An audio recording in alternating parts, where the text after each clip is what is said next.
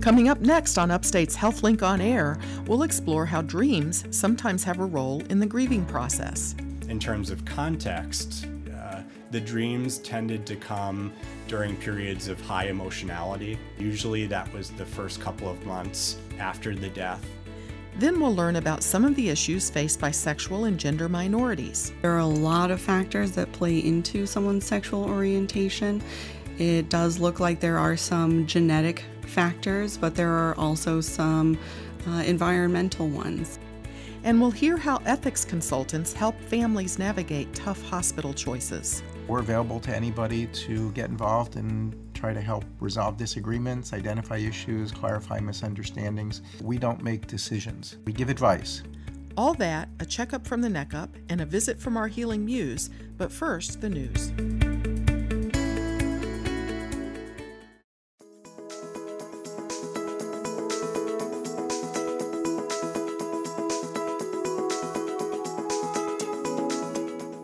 This is Upstate Medical University's HealthLink on Air, your chance to explore health, medicine, and science with the experts from Central New York's only academic medical center.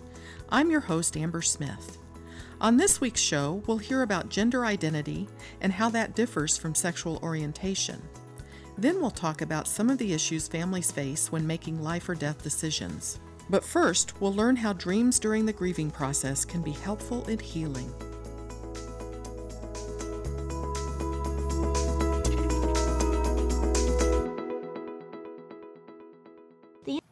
Here with me today is Dr. Jeffrey Schweitzer. He's a licensed clinical psychologist in the Department of Physical Medicine and Rehabilitation at Upstate, and he's the primary psychologist at the Upstate Cancer Center. And today he's going to talk about the research that he's done on the role of dreams. So, thank you for being here. Thanks again for having me. Yes. Pleased to be here. So, it's a fascinating topic, the role of dreams in grief and loss. So what have you looked at?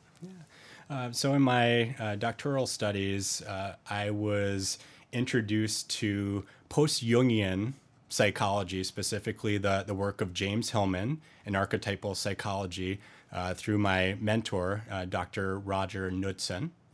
And for my master's thesis, we collaborated on a project in which I looked at the role of dreams in the calling to religious service.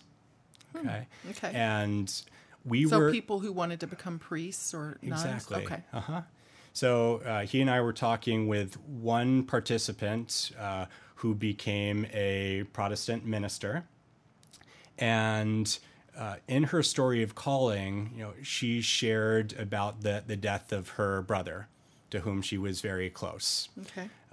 And how dreams played a very important role in grieving that loss and also her calling to service. And she also shared with us that in her ministry, this is a very common experience that she has, that she will sit down with congregants who've experienced a loss. And she said to us, I always know when it's coming because it's prefaced with, this may sound crazy, but in the context of grief. And then inevitably they go on to share, I had this waking experience of my loved one talking with me. I had a dream in which they told me that everything was going to be okay.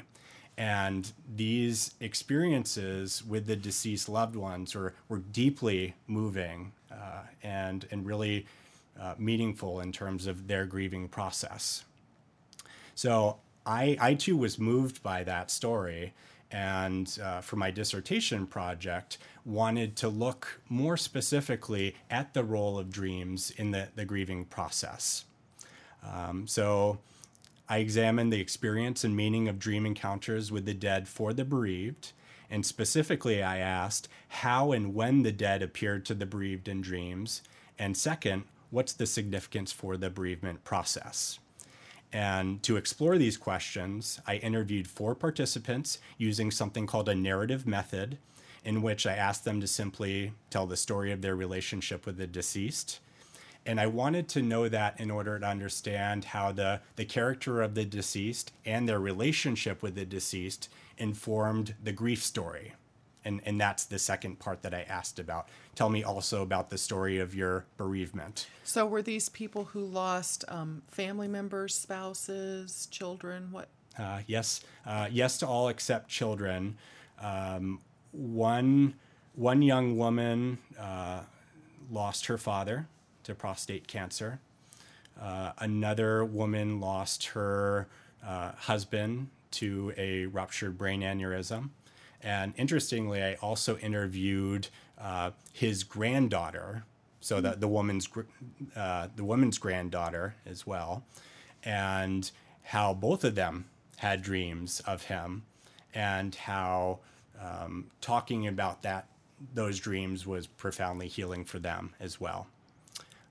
And I also interviewed a woman whose mother died of a ruptured brain aneurysm as well. So these could have been or were sudden losses and also losses that could have been anticipated. Yes. Okay. Mm-hmm. Yeah, the young woman whose father died of prostate cancer, I think that had happened over the course of at least several months. Okay. So there also were dreams anticipating that loss too, Okay. which were significant for her. Did you find similarities in the narratives that you put together? Did you find similarities in them? I did. Talking specifically about the dreams, I use this word phenomenology. That's a fancy word of saying how something is experienced. Okay, how something is experienced, particularly in consciousness. And for all participants, the encounter dreams were experienced as intensely vivid and felt, okay, and they were highly memorable afterwards. With few exceptions, the dreamers were all aware that their loved one had died within the dream. However, rather than diminishing the impact of the encounter within the dream, it served to amplify it. So there was this double awareness. I know this person is dead, and yet I'm relating to them as if they're real. And it wasn't a sad experience. The dream wasn't sad. Sometimes, in most cases, not. In most cases, it was, profound, loving feelings of comfort, feelings of reassurance. This sense that I can have an ongoing relationship with this person, that they're not gone absolutely. That in the medium of dreams, we can visit with one another again. Interesting. Mm-hmm. Very interesting. So were there any other findings that you took away? Yes. The deceased sometimes appeared in ways that were surprising, bizarre, disturbing, and awesome, which enhanced the intensity and memorability of the dreams. For instance, the young woman whose father died of prostate cancer, he knocked on the front door to their house, the dream house, though. And as soon as he stepped over the threshold, he transformed into a baby and jumped into her arms, and she cradled him. And I bring that up not just to talk about the unusual forms the dead can take, but also the importance of physical contact.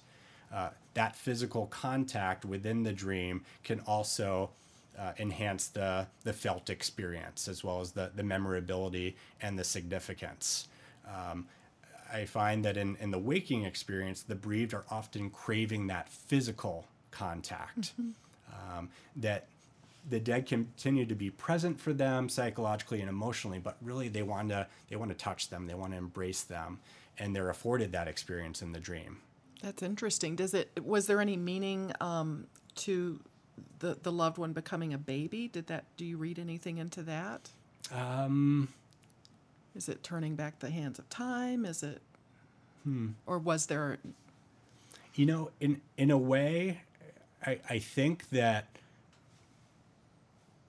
for the dead to appear in unusual forms like that aided the grieving process. And that goes back to the character of the dead and their relationship with the bereaved. In this example, father was the epitome of strength and stability for this young woman. And much of the distress that she experienced in the beginning of her grief had to do with, this pillar of strength has died. So what does strength mean to me now? Secondary loss, right? But for him to transform in that way, that's transforming her role identifications with her father. Maybe learning that she can do it. Yes. She can. Uh-huh. Very interesting. Yes. Well, this is Upstate's HealthLink on Air. I'm your host, Amber Smith, talking with psychologist Jeffrey Schweitzer about dreams and grief. So tell me about, you've talked about the woman who lost her father to prostate cancer. Tell me about, was it a woman who had lost her husband? Yes. To a brain aneurysm? Yes. And interestingly, in that case, she had a dream, I would characterize it as a prophetic dream, 2 weeks before he had his aneurysm. And she dreamed, she didn't see anything, but she heard his name and the year that he was born. In the dream, she heard In the his name. dream, yes. And she woke up, and her interpretation was, oh my God, he's going to die. Yeah. And two weeks later, he did die. Her belief was that message was one from God. And it was given to her in order to prepare her for that devastating loss. Interesting. Yes. Did she talk to you before, or she just related that to you afterward? Afterwards. Long afterwards. Yes. So Did she do anything with the information or the feeling that she'd been talked to by God? Did she do anything with that in those 2 weeks? I think mainly she just steeled herself emotionally and psychologically for what she believed to be this imminent loss. Wow. And it did spur a lot of dialogue with God, a lot of prayer about, well, if you must take him away from me, then you're going to have to support me. And this was a really significant precursor to what later transpired in her grief narrative, because this loss precipitated a spiritual calling for her. Really? Yes. Well, so it's common for people who've lost a loved one to dream about that person. Yes. Do the dreams happen the day after they die? Do they happen weeks later, months later? When do they come? Before, during, and after. All of the above? Yes. Okay.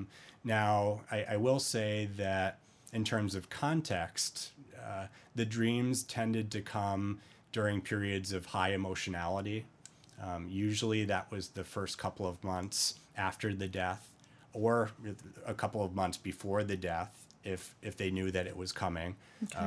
That was certainly the case with the young woman whose father died of prostate cancer.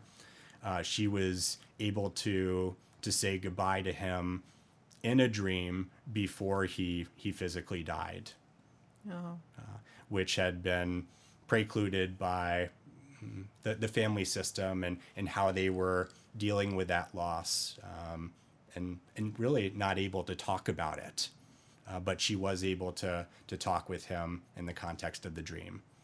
And the dreams can help people heal. Yes.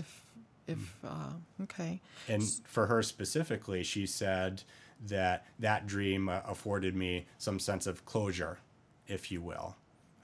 Not necessarily ending the relationship altogether, but that she could have that important conversation with him. And in the dream, she also gave him permission to let go.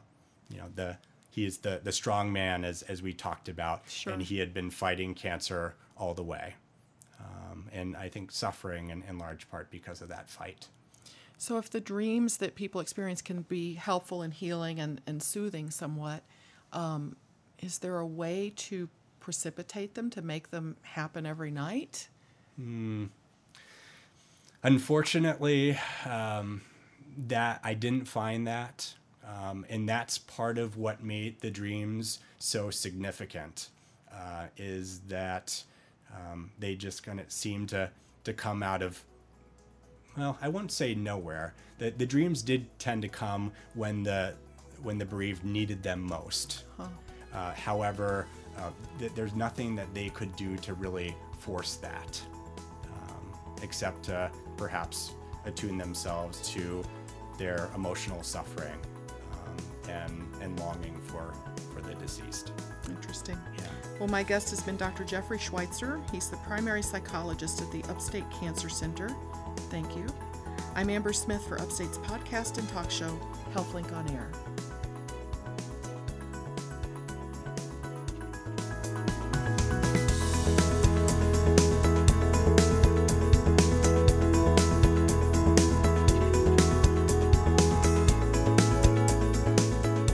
Next up, stigmas faced by sexual and gender minorities on Upstate's HealthLink on Air.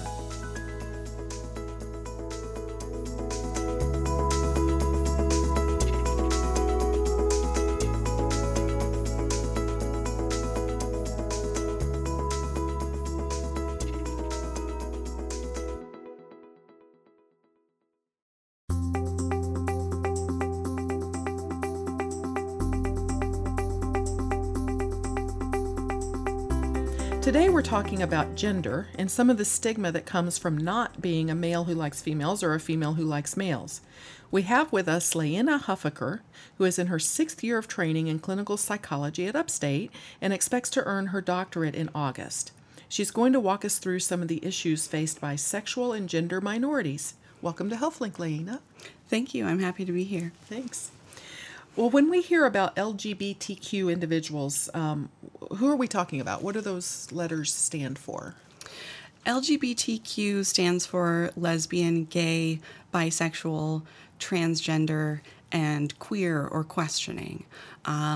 There's been a lot of debate over how many letters to include in that acronym, but I generally think of LGBTQ as kind of a broadly encompassing one. Queer is sometimes an umbrella term that can encompass a lot of identities that aren't encapsulated in those specific labels. So, like non-mainstream? Yeah. There's really an emerging culture of people becoming empowered by developing their own labels that really fit their unique selves, whether that's in terms of gender or in terms of sexual identity. Interesting. Well, you've done some research I want you to tell us about that looks at how these individuals are served by the medical system, and perhaps there's some lessons to be learned not just by doctors and nurses, but by other industries and society at large. What's your research done? Well, my research is more broadly focused on prejudice in general, but one area of interest I have is how prejudice and stigma in the broader community inhibits sexual and gender minorities, often from gaining access to health care as well as a variety of other services. There's definitely pushback from a lot of organizations, systems, etc., that makes LGBTQ people feel like they aren't welcome. Do LGBTQ people seek out physicians and nurses who are LGBTQ? Or? Not necessarily, but they definitely seek out physicians and care providers who have a good reputation. So word of mouth is huge. If they hear about a doctor who is very knowledgeable and supportive around, say, transgender issues and transitioning, they will spread the word, and other people will seek them out as well. Okay. All right. So what are some of the issues faced in medicine dealing with lesbian, gay, bisexual, transgender? What are they running up against? Well, I think one of the biggest issues is just lack of knowledge. Typically in training for a lot of healthcare professionals, addressing specifically LGBTQ issues is very limited, and so they're dealing with their own lack of familiarity, and that can really create a lot of anxiety for folks. And so something that a lot of LGBTQ people have experienced in trying to access healthcare is being in the role of educating their provider, or being told that because they don't have that knowledge that they can't treat them. So finding physicians that are not familiar with their lifestyle or how they live and what their needs might be based on that. Right. Okay. What about, I've seen I've seen mention that HIV infection rates, substance use rates, suicide are higher in this community. Yes, all those things are a problem for the LGBTQ community, particularly those who are transgender.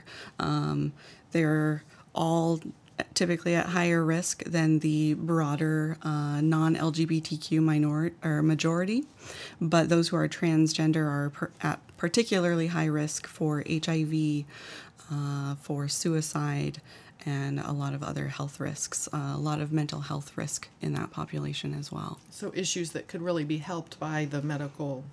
Yes, definitely. Okay. Now let's talk about terminology. Sexual orientation. What does that mean?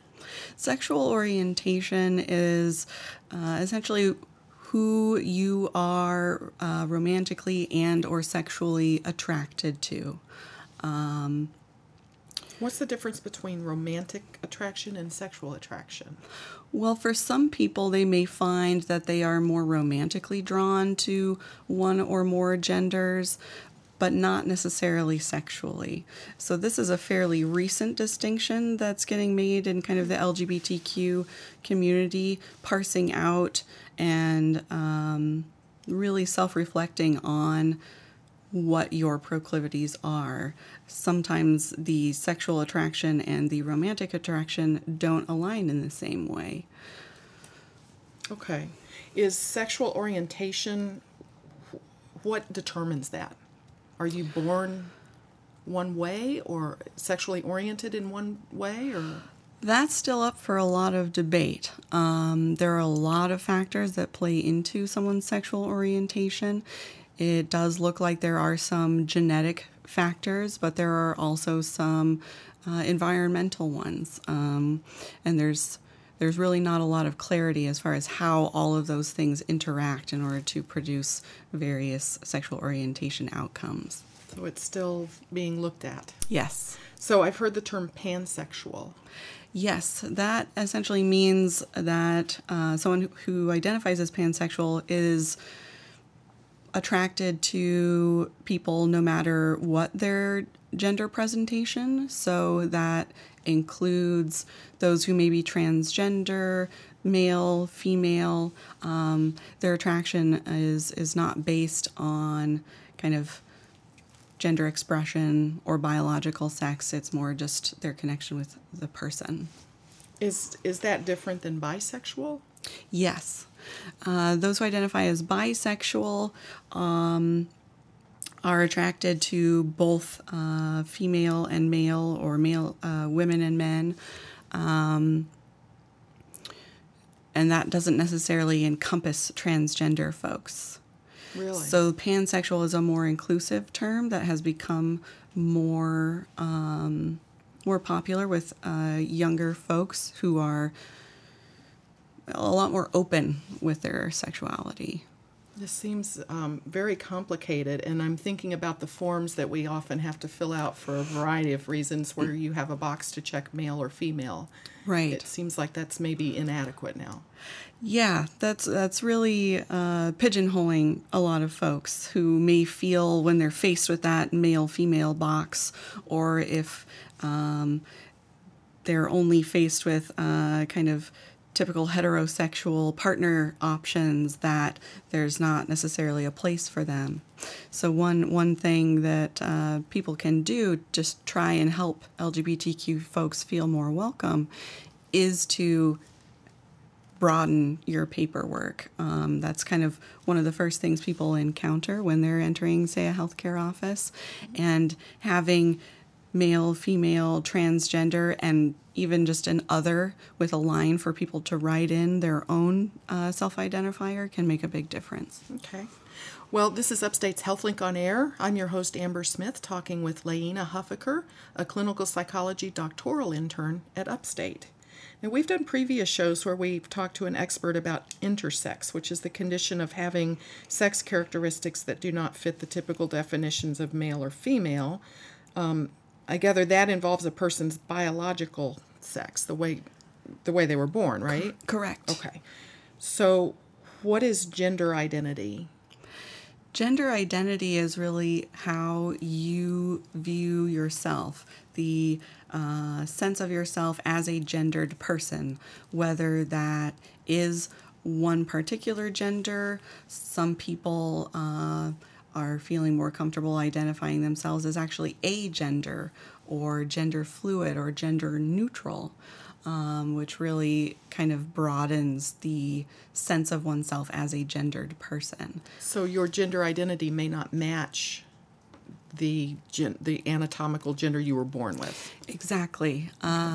In the LGBTQ community, it's fairly common for folks to say that perhaps their biological sex was what they were assigned at birth. And yeah, their gender identity may or may not align with that. So I've heard you use the word queer a few times, and that used to be a derogatory term. Right. Is it not? Well, it depends on who you ask. Some people still aren't the biggest fans of that term. It's become more accepted, but there are still some folks who really feel the stigma of that term because of its pejorative history. But it's kind of shifting into more of an inclusive, empowering term. The community is Right. taking it back. Okay. And then the use gender fluid, when you talk about, is that like a day-to-day gender fluid? One day you feel more feminine and one day more masculine, or? Yeah, it certainly can be. Folks who identify that way may really try to express their identity in a variety of gendered ways. So one day they may want to embody more of a kind of stereotypically feminine gender persona. And their identity of being gender fluid kind of is the base from which they do express that. Okay, and then there's androgyny as well, which is...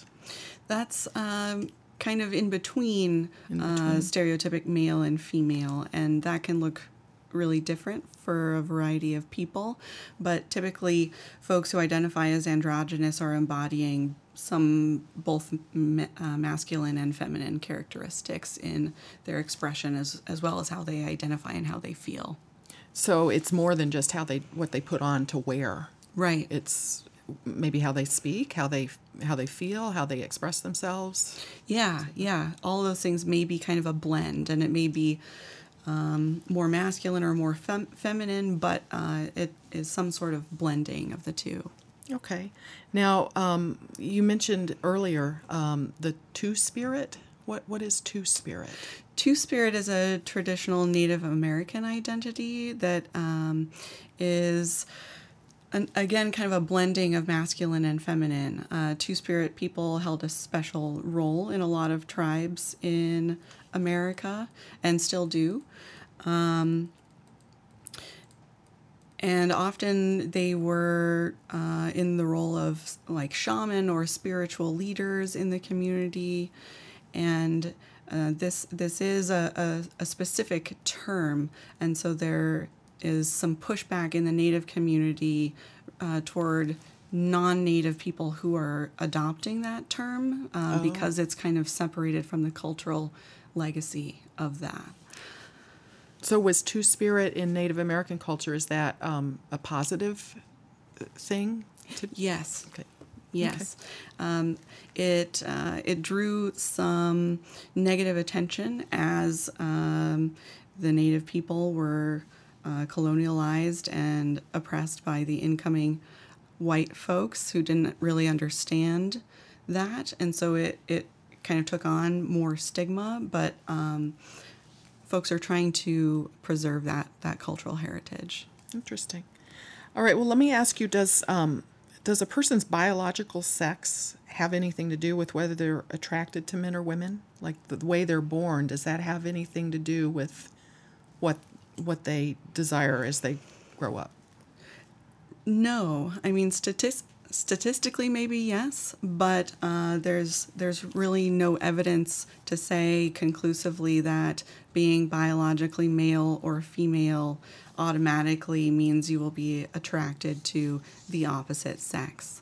And so emphasizing the difference between gender identity and sexual orientation is really important to me because they often get conflated. Well, and how does gender identity, does that have anything to do with sexual desire? No, not necessarily. Gender identity is really more about your own internal sense of self, and your attraction to others is really separate from that. It may affect how you interact with those people that you're attracted to, whether you're taking on various masculine or feminine roles, but that's also not tied to any specific behaviors or anything like that. They really are separate. Well, thanks very much. My guest has been clinical doctoral intern Laina Huffaker. I'm Amber Smith for Upstate's podcast and talk show, HealthLink on Air.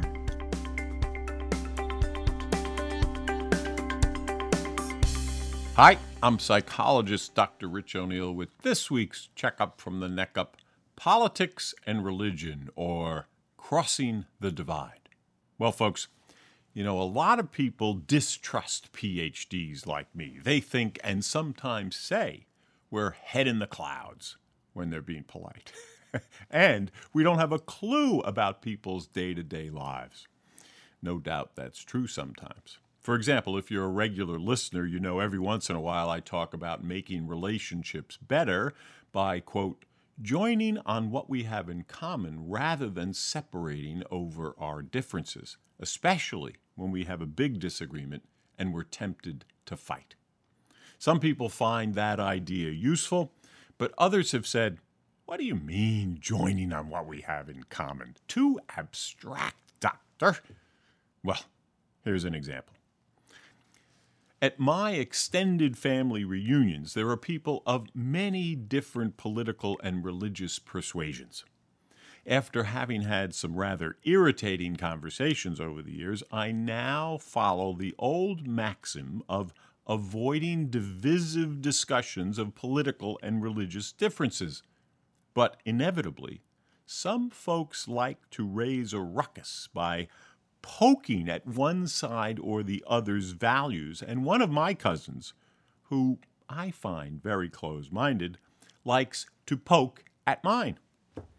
With the idea of listening to opposing views to learn something, when he pokes rather than debating, I now ask him to tell me more about his point of view, with genuine interest in understanding how he sees the world. When I did this recently, he eventually said that he really values that people in the U.S. have the constitutional right to voice their opinion no matter what it is. And while I had disagreed with much of what he had said before then, that I could totally join him on. I also feel really listening and struggling respectfully and openly towards understanding each other is a gift America offers to all, and I said so wholeheartedly. And right then, I felt more respect for him, despite all of our differences, and he seemed more open to my point of view after that. Why, he even asked me a few questions. Now that was a real surprise. So listen and learn. I'm Rich.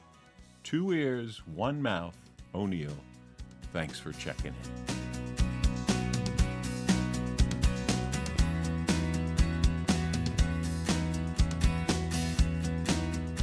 Coming up next, how ethics consultants help families facing life or death decisions. You're listening to Upstate's HealthLink on Air.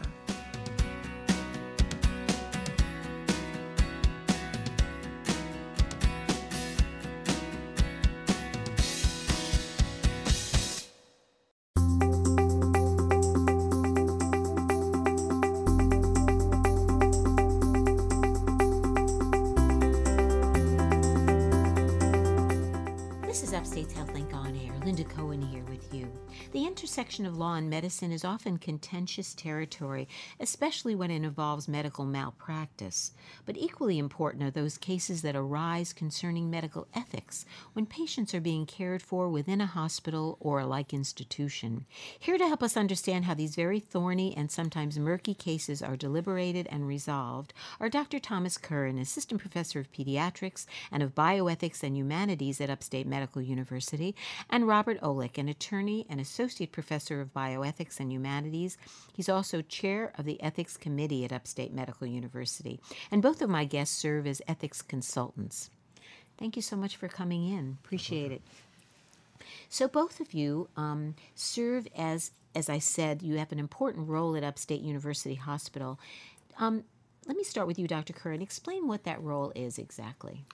As a consultant, what is it to be a consultant, an ethics consultant? An ethics consultant is a service that the university hospital offers. We are available 7 days a week from 8 to 5, and anyone, it's one of the few consults that anyone can call in. So family member, staff member, physician, nurse, it's open to anyone who wants to discuss what they feel to be an ethical dilemma with their care or the care of a loved one. So you and Mr. Olick basically serve in that capacity. So either one of you could be called, for example, in one of those circumstances.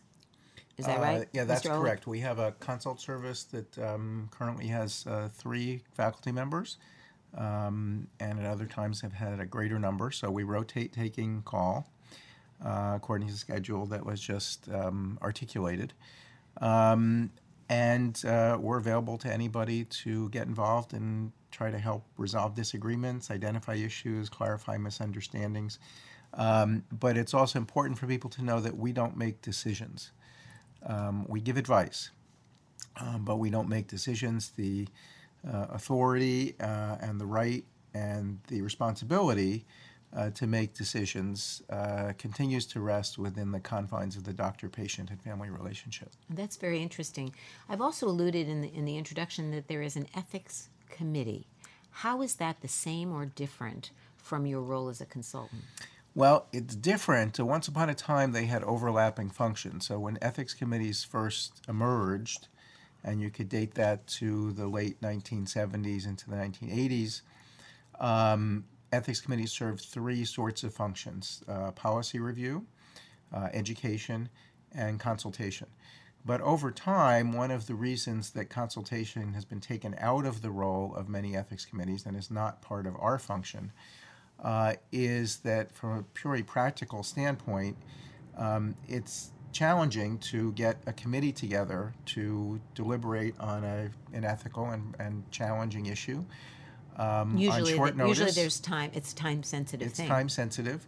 And so having one person available to do that, to respond, it makes a lot more sense. And we also work sort of as a team, so one of us may be the primary consultant, but we work with each other, and we have monthly meetings to review the cases and see how things went. But now, you're a physician, Dr. Curran, and you're an attorney, Mr. Olick. How do your backgrounds, what does it take to become an ethics consultant? What in your backgrounds facilitates that? Speaking for myself, my job as a physician, I'm in intensive care of the newborn, and that area of medicine is fraught with many difficult ethical dilemmas, particularly with the extremely premature infants. And I became interested in how do we make decisions in this ethical gray zone, and I followed up that interest by volunteering to be an ethics consultant at Krause back in 1992, and that was the school of the seat of my pants, just experience. And then I was joined up with the university, and Dr. Faber Lagendoon is the chairman of that, or the head of our ethics consulting service. And once again, it's there is no set pathway for how you become an ethics consultant other than being interested and being open to peer review, in our case, on a monthly basis. And Right. Mr. Olick. So it's an important question that's being debated and worked on in the bioethics field. There are currently no standards, no specific qualifications or standards for how one becomes an ethics consultant or what sort of training or experience one ought to have. There are some guidelines that have been developed, for example, by the American Society for Bioethics and Humanities, but they're in no way binding guidelines, and they don't establish a path necessarily to becoming an ethics consultant. So it is, as Dr. Kern was just describing, a combination of interest, self-education and training, and ethics consultants come from different relevant backgrounds. So doctors, lawyers, social work, nursing, those trained in philosophy, all relevant disciplines to bring to bear as consultants. Have there been a series of, for want of a better term, best practices that have been established as part of this? In other words, your methodology and your approach, is there a way that you come at these kinds of dilemmas, these kinds of conflicts, that one could talk about principles of approach? Well, I mean, as I say, I think our peer review, our monthly peer review, is really the way that we, for example, it's not unusual for us to talk to each other to kind of mine the individual members' areas of expertise. And if Rob has a question about what a certain medical situation means, he'll just call me and say, what do you think is going on? How bad is this? And if I have a legal question, I'll call him, and we're the super friends. We use each other's strengths to try and deliver the most well-reasoned advice that we can. And as you mentioned, I think, Mr. Olick, that was very clear, it was surprising to me in a way, is that no decision is offered, no pronouncement is made, but rather what? An advice? Advice or recommendation. So, for example, the vast majority of consults, we will, at some point during the consult, whether during its course or when it's concluded, write a note in the chart. And that note typically gives an explanation of what we identified as the issues, what we did, and what our recommendation would be. Now, the recommendation is not binding, but it's there. It's been expressed verbally, of course, but also it's in the chart, in the note, for others to see as time goes forward, caring for the patient. If you're just joining us, you're listening to Upstate's HealthLink on Air. I'm Linda Cohn, along with bioethicists Dr. Thomas Kern and Robert Olick, and we're talking about the ethics of medical cases and issues that arise during hospitalizations. So it's non-binding, but generally do the physicians who consult you take your advice? Is that what your experience has been? Absolutely. I just want to add that from taking it from a historical perspective, even as recently as the 80s, the patients basically did what the doctors said, and it was a very paternalistic model. And as we flash forward to 2016, patient autonomy has really risen to the forefront of what's important in making decisions, and so patients don't have to do what the doctors say. And it's not setting up an oppositional relationship, but rather just noting that shift from paternalism to patient autonomy. And with the rising patient autonomy, that's really created space for ethics consultants to operate in, because now we have two different parties trying to figure out what is the most appropriate way or reasonable way to proceed in the gray zone. And it seems to me that a lot of what your work addresses is sometimes this notion of mediating in some way between family disagreements of some kind around the care of a patient. And, especially when they're involved in the surrogate decision-making of some kind, with this whole idea of healthcare proxy and all of that, especially when their loved one has lost their decisional capacity. So let's talk very briefly about a case and how you've approached it. Let's take a sample case, and I think that'll help illuminate the kind of work you do. Okay, so of course these are cases that have been de-identified, but they have a basis in cases that we've worked on in the past here at Upstate and Krause. So we were asked to see an 85-year-old man who had a complex past medical history, and he had been admitted to the hospital with an acute heart attack as well as renal failure. And he had undergone a trial of dialysis, but it was unsuccessful, and his kidneys were not going to come back. He was going to, they were going to remain in failure. And his two sons were insistent on continuing aggressive treatment, However, his pastor had had previous conversations with the patient before he was admitted, and the pastor knew that he would not want to continue medical interventions in the situation. And in addition to that, the pastor had mentioned that there was a living will floating around somewhere, and we were then consulted. So what happened? Okay. Well, the questions that I would ask in such a case would be, first and foremost, I'd start with the question, as an organizing principle, who decides? Who has authority and right to make this decision? So we're told that the patient, or it's implied in the description and the account from the provider, that the patient lacks capacity. But we don't know that for sure. It's something that we don't assess as ethics consultants. It's something a doctor has to assess, but also has to document. So one question would be, does the patient lack capacity, and has that been documented? Once you determine that, then you have to see who the alternative decision maker or surrogate decision maker would be. So we have a couple possibilities here. One is you have the two sons, and in the absence of a healthcare proxy appointment, they would have co-equal authority to make that decision. There is reference to a possible living will, and so we want to track that down, see if there is a living will, see if it is a traditional living will that sets forth the patient's wishes, or if it also serves as a healthcare proxy, which might tell us more clearly who has authority to decide. And tracking down that living will is often a function of social work, working with the family. So, they're important partners with us in the ethics consultation process. And then secondarily to that, equally important, but secondarily, it's not just about who decides, but what the decision will be. And it's often the question of what the decision will be that is the source of disagreement among the people involved. So bottom line is you lay out what needs to be determined to move forward, but then what happens? Assuming a living will can't be found? Well, this is the, it's so important to have a family meeting where you have all the players in the room at the same time, so that the physicians can lay out what they think is likely to happen in this situation. In this case, the physicians felt this man was never going to recover, and he was going to pass away. It was just a matter of how. And understand why the sons, what is their motivation or rationale for continuing aggressive treatment. We try and switch the subject from what do you want to do to what do you think your father would want in this situation. Kind of give them the opportunity to reset their thinking. So how did it end up?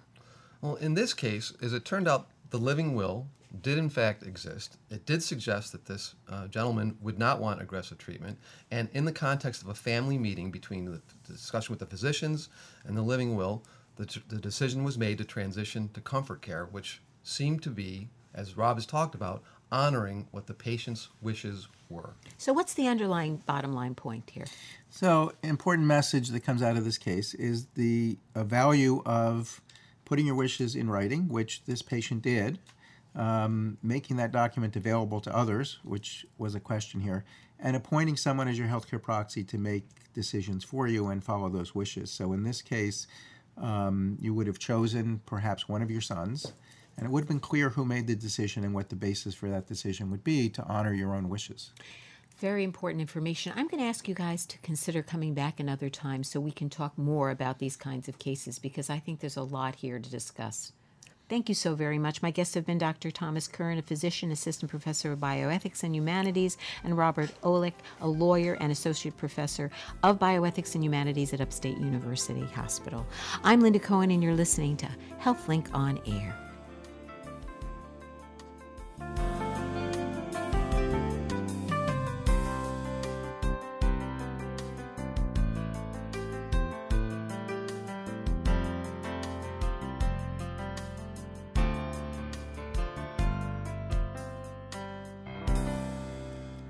And now, Deirdre Nealon, editor of Upstate Medical University's literary and visual arts journal, The Healing Muse, with this week's selection.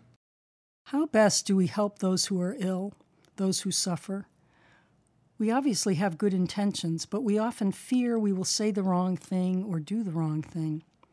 Two of our poets offer us different but wonderful ways to approach this situation. First up is Elizabeth Brule Farrell, whose latest work appears in Spillway, Pilgrimage, and Stand There Shining. Here is her poem, Fixing It. I have purple on my palms from helping you with the plumbing. You said you needed me to put pressure on the new faucet you were installing. You asked me, weak in my hands and wrists, diseased with fibrosing and carpal tunnel, to press down as hard as I could, as though stopping bleeding, saving a life. The pain riveted through my body, yet I continued in order to be of use, in order to fix something together. For a very different view of helping, Donna Emerson gives us A Place to Lie Back. I knew you needed to talk about the bed. You wanted a new one. Found out Sears had a sale. They could drive it right into your trailer park. Bring it in the side door if someone could move the car out of the way. It didn't matter that you had 2 weeks to live, that you couldn't walk or turn yourself anymore. No one wanted to entertain this bed at your house. Your wife thought you'd gone loco. Your brother worried about cost. Your minister suggested planning your funeral bed. You thought there was plenty of time for doomsday drivel. You asked if I could move the car. I said, sure, for your bed I'd do it. You were so happy you cried and cried harder while I held your big chapped hand.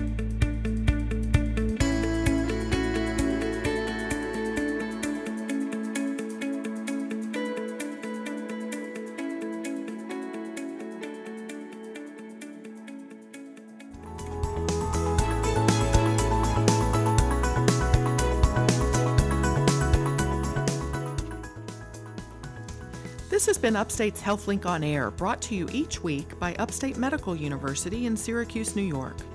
On next week's show, HealthLink on Air takes a look at some exciting research projects taking place in Syracuse. If you missed any of today's show, listen on demand on our website at healthlinkonair.org or find a podcast in iTunes by searching for one word, HealthLink. I'm Amber Smith. Thanks for listening.